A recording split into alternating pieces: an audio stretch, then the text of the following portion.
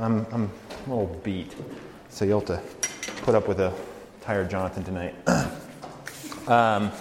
It's good to be with you all. This is RUF. If this is your first time, welcome. Like I said, my name is Jonathan. I'm the campus minister here. My wife is Caroline in the back. She's the cutest pregnant woman you'll ever see in your life. We've got she and I, we're expecting a baby in, what is it, babe? 6 weeks tomorrow? Yeah, 6 weeks tomorrow. So, in 7 weeks, if I look really tired, you'll know why. So again, welcome to RUF. What is RUF? We're a Christian ministry on campus. We try to make a big campus feel a little smaller with community. We try to do that in different ways. Large group is one of the ways we do that, but we also do lots of small groups. I really encourage you to get involved with a small group if you can find the time. Co-ed Bible study is open to everyone. There's a bunch of other ones that are specific to particular genders or places in college. I'll be leading one on Thursday that's going to during lunch. It's the Hot Topics. We're going to look at hot topics in faith and the world we live in today. So if you have a hot topic that you're like, I'm going to stump Jonathan with that one, bring it. Two, bring it up. So I really encourage you to get lunch, meet us there. I'll bring some hot topics and we'll talk through them. So that would be good. I also meet with people one-on-one and do coffee. We just hang out a lot of the time. Or we talk about life and faith and everything that's on your mind, things that's in the Scripture, in the Word of God, and see how they intersect. So if that's something you would be interested in doing, I'd love to get coffee with you, get to know you more, hear more about what brings you here tonight. And keep hanging out with us. You'll figure out why we're here. But we do want to serve you. Oh, and we also do a lot of fun stuff too along the way. One other thing I wanted to say that I forgot to say in announcements, on Sunday afternoons, we do this thing called college lunch. So I go to University Presbyterian Church, which is tucked back that way just a little bit. You can walking distance from campus. But the church every Sunday hosts college students in people's homes. The church loves this campus, and they want people to feel like they're not stuck on a campus and eating cafeteria food all the time. So every Sunday, they bring students into the homes. They make a home-cooked meal. It's a lot of fun. So if you're interested in that, join the Facebook group, and we post where that is every Sunday. So I encourage you to do that. One other thing, we sang my two favorite songs tonight, Psalm 130 and Jesus, I My Cross Have Taken. So those songs minister to me. They also have, shall I say, archaic language. They have words that we don't use today a lot. So we do that intentionally. We do that for a reason in RUF. We sing songs that push me, at least. I hope they push you in worship, to think about worship not just as something that makes me feel good, but actually changes me in and while I'm singing. So if you have questions about that, I have a blurb in your bulletins that's way too long for college students in the 21st century. But if you want to read it, we can talk about it. So take a look at that, and I encourage you to, if you get a chance, reflect on the words that we sing in large group, because they're deep. There's a lot of substance in them. So that is not why we're here, for me to make announcements all night. We are here to talk about Scripture. We're here to look and see what the Bible, God's Word, has to say about living in the world that we are in today, 21st century college students at New Mexico State. This semester, we are working through the book of Leviticus. And if you were here with us last week, I laid out a case for why I think Leviticus is an important book, a really good book for us to look at. And so I'm not going to review that. If you're interested in hearing that, you can talk to me. I actually really am passionate about Leviticus, so you'll get a lot more than you bargained for. But one of the main things that we talked about last week is the reality that Leviticus, maybe some of you have read it, maybe some of you haven't, is a book, it's a book of law. It's a set of laws. You probably are familiar with that part. But it's a set of laws that are written to a particular set of people. It's a set of laws that are couched and set within a larger story. They're set within a larger story. And so if we're going to start thinking about a set of law, which we're going to do throughout the rest of the semester, we first need to think about that story. We need to reflect on together the story that it's set in. So think of it this way. How many of you have taken a political science class and read the Constitution? Yeah, most of you, right? And you've probably also read the Declaration of Independence. So the Constitution, it's like the legal backbone for our body, legal backbone for our political body, right? That it's a document that's full of fairly technical legal language about checks and balances and breaking up government and the Supreme Court, all that sort of thing. And it's not exactly a stirring piece of rhetoric, if you will. But converse that with the Declaration of Independence, right? Now that is rhetoric. That is rhetoric. There's exciting stuff in there. I may have just broken this. So, yeah, you've heard this before. We hold these truths to be self-evident that all men are created equal, that they are endowed by their Creator with certain inalienable rights, that among these are life, liberty, and the pursuit of happiness. Now that's rhetoric, right? You hear that and you're like, yes, that's what I'm interested in, being in that political body, right? It captures our imaginations. It gives us something to fight for. It even gives us an identity as a people, right? And so much of the American story is summed up in that sentence. It captured the rebels in the Revolutionary War. They were like, yes, this is why we're rebelling, because of this. We're declaring our independence. This is our identity. This is what we're going to do. So then they fight the war, and now they're like, now what? We got to run a country. We've got this vision, this identity of being this people. We got to run a country. So we got to come up with a law system that's going to make this work, right? And so they write the Constitution. And so that's kind of what's happening in ancient Israel in what we're looking at in Leviticus. Leviticus is like their constitution. Leviticus is, here's how we're going to be the people of God. And we're going to spend the next couple of weeks this semester looking at that constitution. But what I want to do tonight is look at the Declaration of Independence part for the people of Israel. I want to look at their identity and how that informs the rest of what they're looking at, the rest of the book that we're going to be studying. So look with me on your bulletin. I'm going to read this piece of scripture and I'll make some comments on it. So this is God's word from Exodus 19. On the third new moon, after the people of Israel had gone out of the land of Egypt, on that day they came into the wilderness of Sinai. They set out from Rephidim and came into the wilderness of Sinai, and they encamped in the wilderness. There Israel encamped before the mountain, while Moses went up to God. The Lord said to him out of the mountains, saying, the Lord called to him out of the mountains, saying, Thus you shall say to the house of Jacob, and tell the people of Israel, You yourselves have seen what I did to the Egyptians, how I bore you on eagle's wings and brought you to myself. Now therefore, if you will indeed obey my voice and keep my covenant, you shall be my treasured possession among all peoples. For all the earth is mine, and you shall be to me a kingdom of priests and a holy nation. These are the words that you shall speak to the people of Israel. Let me pray first real quick. Father in heaven, thank you for again the opportunity to come tonight from a very diverse set of backgrounds and academics, days and schedules, and to gather, to sing, to reflect on who we are on a campus, and more importantly on you and your word. I pray that you would be with us these next minutes, that you would use me as you will, and that you would use my words to build your kingdom in the lives and hearts of our community in this body here. In Jesus' name we pray, amen. Okay, so like I've said, this is a story. It's a story of what is happening. And so I just read a piece of that story. Verses 1 through 4 in particular, we're going to look at initially. And so it's a story. Many of you probably know the story of what has happened in the lives of the ancient Israelites. Ancient Israel, this is the Jewish people, the ethnic Jewish people as they are today, had been enslaved in Egypt for 400 years. They were forced to do physical labor for the Egyptians. They had been compelled to build great buildings. Their babies were actually mass murdered in a giant infanticide.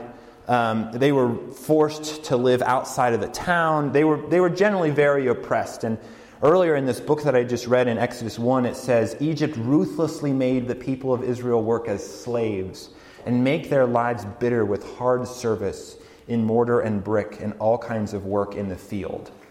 So there's this people, and again, what we're talking about is this actually happened in history. You can go back and look at historical documents and archaeology and see, like, this stuff happened. This is not just a story. So there was a real people of Israel who were enslaved, and then all of a sudden, the God of the Bible here, it says, rescues them. He delivers them out of the slavery and starts bringing them up out of Israel through Palestine, and they stop at sort of the Palestinian-Israeli border, where that is now today, at Mount Sinai. And they stop there, and that's where we pick up here. And if you're curious about that, how that process happens, we can meet or talk, or you can read Exodus chapters 3 through 14. But what's really important here, what I want you to see here, is that in the story where we're picking up is that God has rescued His people from slavery.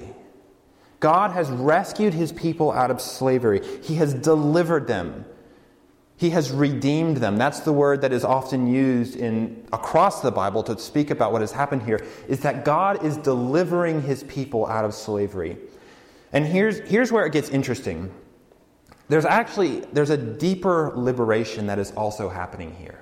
There's a deeper liberation that's happening here. And it points to a spiritual reality that happens later on in the rest of Scripture. And there's a significant spiritual point here. So yes, a real Israelite people have been freed out of slavery, but it points to a greater redemption as this, that all human beings are enslaved to sin. All human beings are enslaved to sin, that it extends beyond just ethnic Israel, and that it actually encompasses all humanity. And other parts of the Bible say that, like Israel, all humans are enslaved to sin. Romans 6, which is another book of the Bible, talks about this, and it talks about humans as slaves to sin and slaves to impurity and unrighteousness. Now, what does that mean? That's weird language for our day. It means this. It means that you and I can't not sin. That we can't not sin. That sinning, violating God, hurting others, breaking other people in our world around us, it's natural to who we are. And just like a slave can't be free from their oppressor, so you and I in our natural state can't be free from sin. We are slaves to sin. Now, some of you may chafe at that, right? That's kind of it's a weird thing to say, that we're slaves to sin. Maybe some of you think, I'm not a slave to sin. I'm not perfect. Yeah, I need to change this about my life. There's this thing or maybe that thing that I'm not great at. I could improve, but I don't know if I would describe myself as a slave to sin. That seems a bit intense, heavy-handed. And I think I can prove that we are actually slaves to sin. And I want to do it this way. So I just finished reading a book called Into Thin Air. I'm a big climber, and I love climbing, all kinds of climbing. And so there's a book that is written about a climbing expedition of Mount Everest in 1996. And so it's talking about the climbing expedition. I'm going to give it away, but he gives it away in the book at the beginning, so I'm not giving much away. And it's 1996, y'all. Like, it's time. So 11 people start climbing the mountain, and half of them die from exposure or falling, or it's just a disaster. A lot of people die in the climb, and they know that climbing Everest is dangerous. They know that they have a high chance of dying, and yet, they have a 50% chance of dying, and yet they sink $100,000 or more into climbing Mount Everest. They know that once they enter the death zone, which is the altitude above 25,000 feet, their brains start dying in their skull. Like your cells start breaking down. They know that their flesh is literally freezing off their bodies. Like they'll watch frostbite just kind of chip away at their hand while they're climbing this mountain. And yet, even knowing that it's killing them, they don't stop climbing. They can't stop climbing, knowing that it's doing great harm to them. They've committed too much. They're so sunk into this compulsive, consuming desire to climb a mountain that even though they're watching it kill them and kill their friends, they don't stop. That's how sin is for us.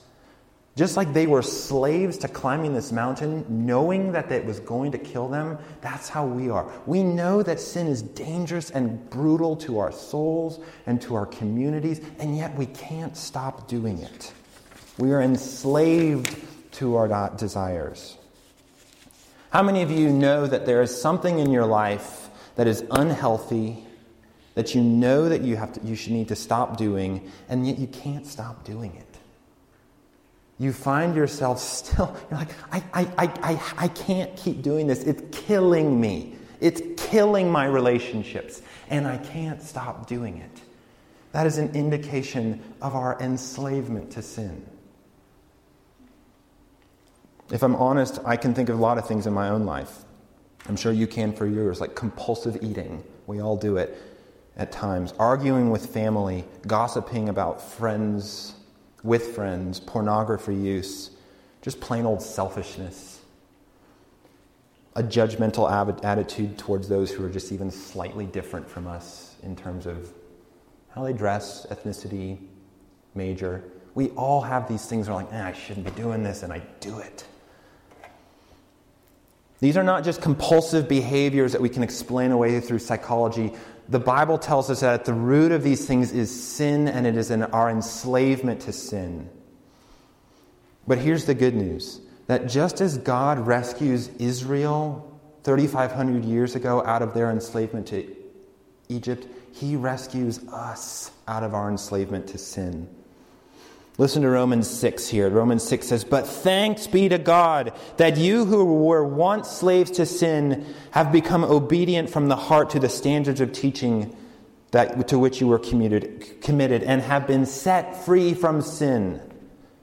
And have been set free from sin. So God, just as He rescues Israel out of their enslavement to Egypt, He rescues us out of our compulsive enslavement to sin. How does He do that? How does God rescue us? He does it through the person and the work of Jesus Christ. Jesus Christ, who is God and man, takes the punishment for the sin that we deserve and gives us His perfect record. Two things happen with the person of Jesus Christ. First, He takes on Himself the penalty that was supposed to go to us. So here we are, enslaved to our sin, doing what we can't do, and we know that we need to be punished for it, and yet Christ comes and says, I'll take all of it. I will take all of the punishment that they deserve on myself. But that's not enough, because then we would just be left with like nothing. No, Christ comes and says, in all of my perfection as God Himself, I want it to go to them. It goes to them. We call this in theology, we call it imputed righteousness. Imputed righteousness. Now, what does that mean? Well, imputed means it comes from outside of us. That all we bring into the equation is our sin. All that we bring into the equation is our compulsive desire to kill ourselves, in effect, and kill everything around us. And righteousness means the perfect freedom and obedience before God. So imputed righteousness is Jesus' perfect obedience applied towards us when all we deserved was to wallow in our slavery. And we all do it. And yet here's God coming and rescuing us out of it. Now, how do we get that rescue? We simply trust in who Jesus is and what He has done. That He has done just that. Rescued us from our compulsive enslavement to sin. We are addicted and enslaved to sin, and we can't stop, and yet God comes and delivers us out of it. Now, I want to pause for a quick application for us, because some of us here are Christians, and I know that for me, even this week, there are places and times where I'm haunted by the sin that I have done this week. I'm haunted by the things that I have done I look at my life and I say, man, I hurt my wife this week. Man, I hurt a student. Man, I hurt someone around me. Man, I abused the earth. And I beat myself up over it. Now, here's the good news that you need in that. It's that God has delivered you out of that. God has rescued you from that sin when you believe in Jesus Christ. Spiritually, you are like Israel standing on Mount Sinai, and God says, I paraphrase here from verse 4, he says, you yourselves have seen what I did to your sin, how I bore on eagle's wings and brought you to myself through Jesus' perfect death. So this week, don't beat yourself up over the sin you have done. Don't beat yourself up. You are, by faith in Jesus, have been brought out of slavery into sin and are now, what does it say here? A treasured possession. So when we sin, don't dwell on it and be like, oh, I'm the worst. No, say, Lord, I sinned again. Forgive me. And move on. Move on, receive the forgiveness that God has given you, and move on in another shot towards holiness, towards obedience. Remember Paul's words. He says, but now that you have been set free from sin and have become slaves of God, the fruit you get leads to sanctification or an improvement in a holier life. So that's the first thing that we see in this story, that God rescues his people from slavery. First, he rescues his people out of Egypt, but there's actually more happening here, that God rescues all people, not just the Israelites, from spiritual slavery. Now, what does that actually mean? What does that actually mean? That brings us to the second part of what we're looking at. In verse 4, 1 through 4, we see the redemption. We see God bringing his people out of slavery. Now, what does that actually mean? That's where we get to verse 5 and 6. Look at verse 5 and 6 with me.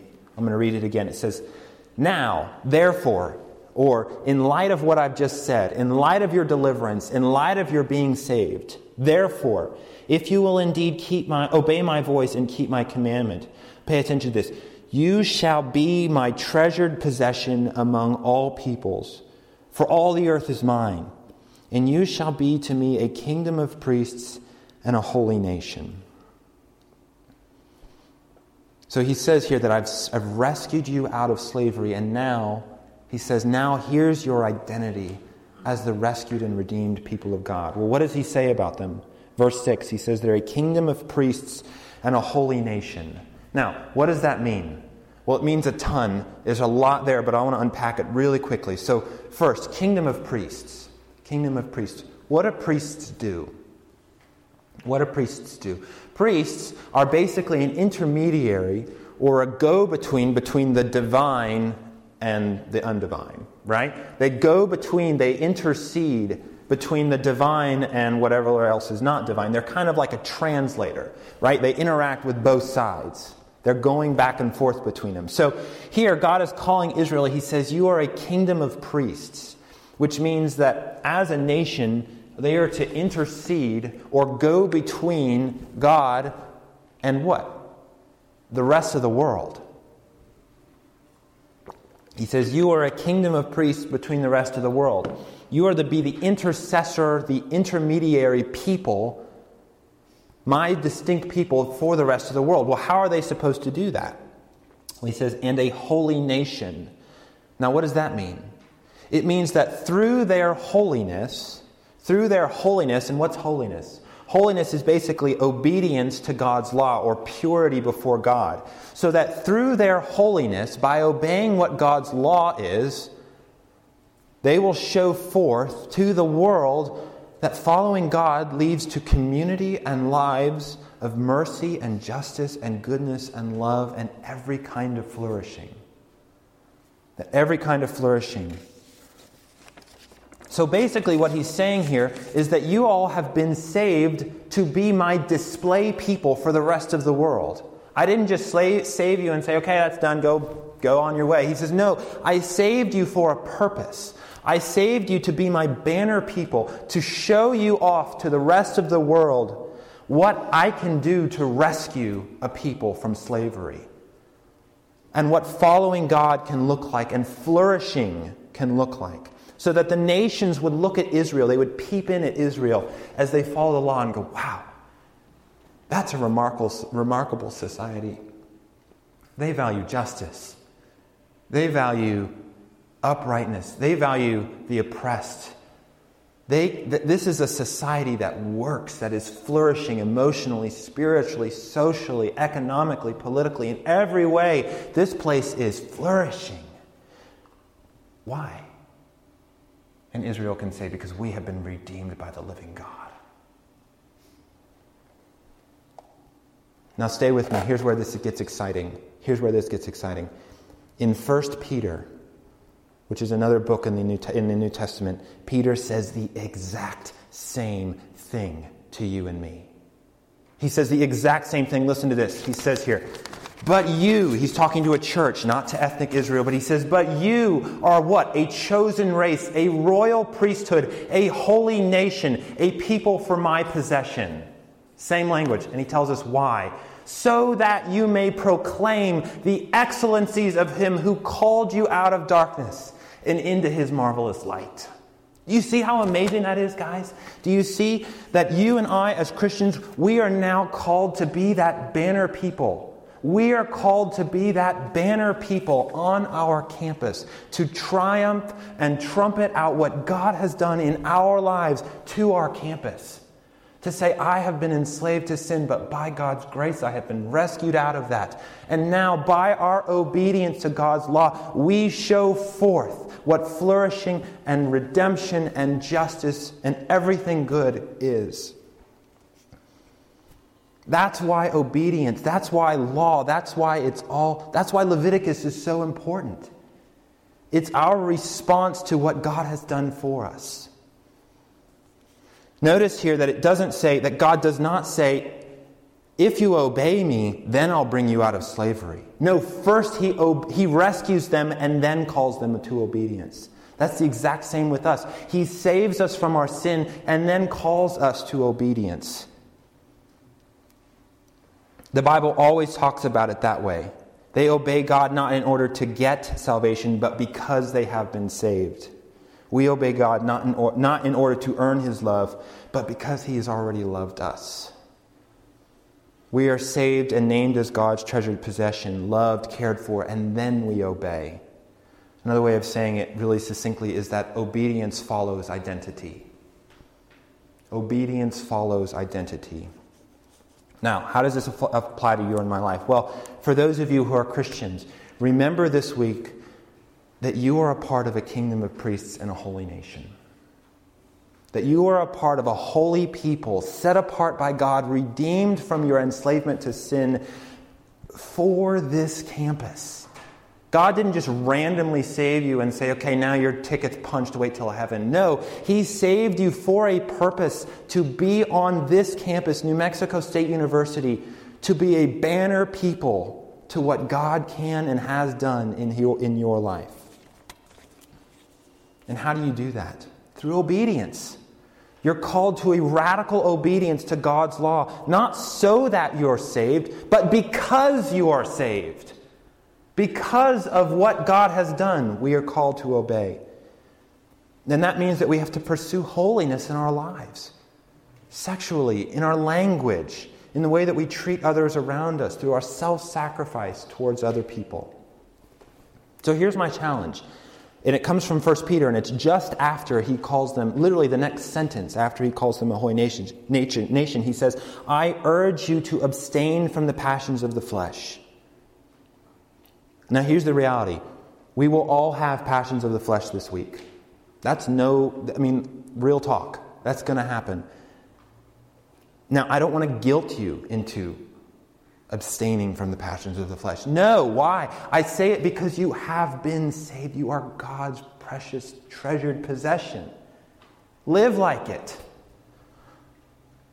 I watched this show on Netflix. It's called 7 Days Out. It's a really great show. I really recommend it to you. And the second episode is about 11 Madison Park, which is a restaurant in New York City. It's the best restaurant in the world. At least it was in 2017.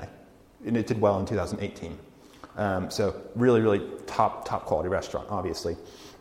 And so they do this giant remodel of the restaurant. They strip it down to the studs, basically. And they're getting ready to reopen it. And 5 minutes before they're about to reopen it, the restaurateur, the guy who runs the place, he's this really dynamic character. He's standing there and he points out the window, and there's all these people waiting to come in, and they're food critics. And there are all these patrons who are getting ready to pay hundreds of dollars for a meal. And they're basically a bunch of people who are going to come in and judge this place and be like, is it up to snuff? Do they still got it? Are they still the best restaurant in the world? So the pressure's on, right? And he looks at his waiting staff. And he says this. He says, I thought this was great. He's waiting for a bunch of people who are going to come in and observe and critique the best restaurant in the world. And he says to them, be excited. This is exciting. Failure is not an option. Be excited. This is exciting. Failure is not an option. Now, what is he saying? In effect, he's saying, be excited. We're the best restaurant in the world. Be excited. That is our identity. We are really good at making really good food. Now, live like it. Go out and serve the best food in the world. Failure is not an option. He's not like, we're the best restaurant in the world. We can rest on our laurels. Don't worry about it. You guys have a great night. He's like, no, we're the best restaurant in the world. Act like it. Act like it. That's what is happening here. God is saying, you are my treasured possession. I love you. I have saved you by great cost to Jesus Christ. Now, act like it. Failure is not an option. We are that restaurant staff. We are God's treasured possession. We are a holy nation. Now, live like it. Go out, obey, follow God's law, love those around you. So what do we see in this passage? First, we see that God rescues his people from slavery. He did it 3,500 years ago. He does it today. Second, we see that God makes his people to be a banner people in this world. And that happened 3,500 years ago. And it happens today. Let me pray for us. Father in heaven, thank you for this time that we can look at your word, see how it convicts us and shapes us. Lord, thank you for saving us. Lord, we do not deserve it. All we deserve is to wallow in our slavery, and yet you in your great mercy reach down and save us. Father, give us increased faith and trust in what you have done in Jesus Christ. So much so that we actually begin to live like it. May that be true of me. May that be true of our community. It's in Jesus' name that we pray. Amen.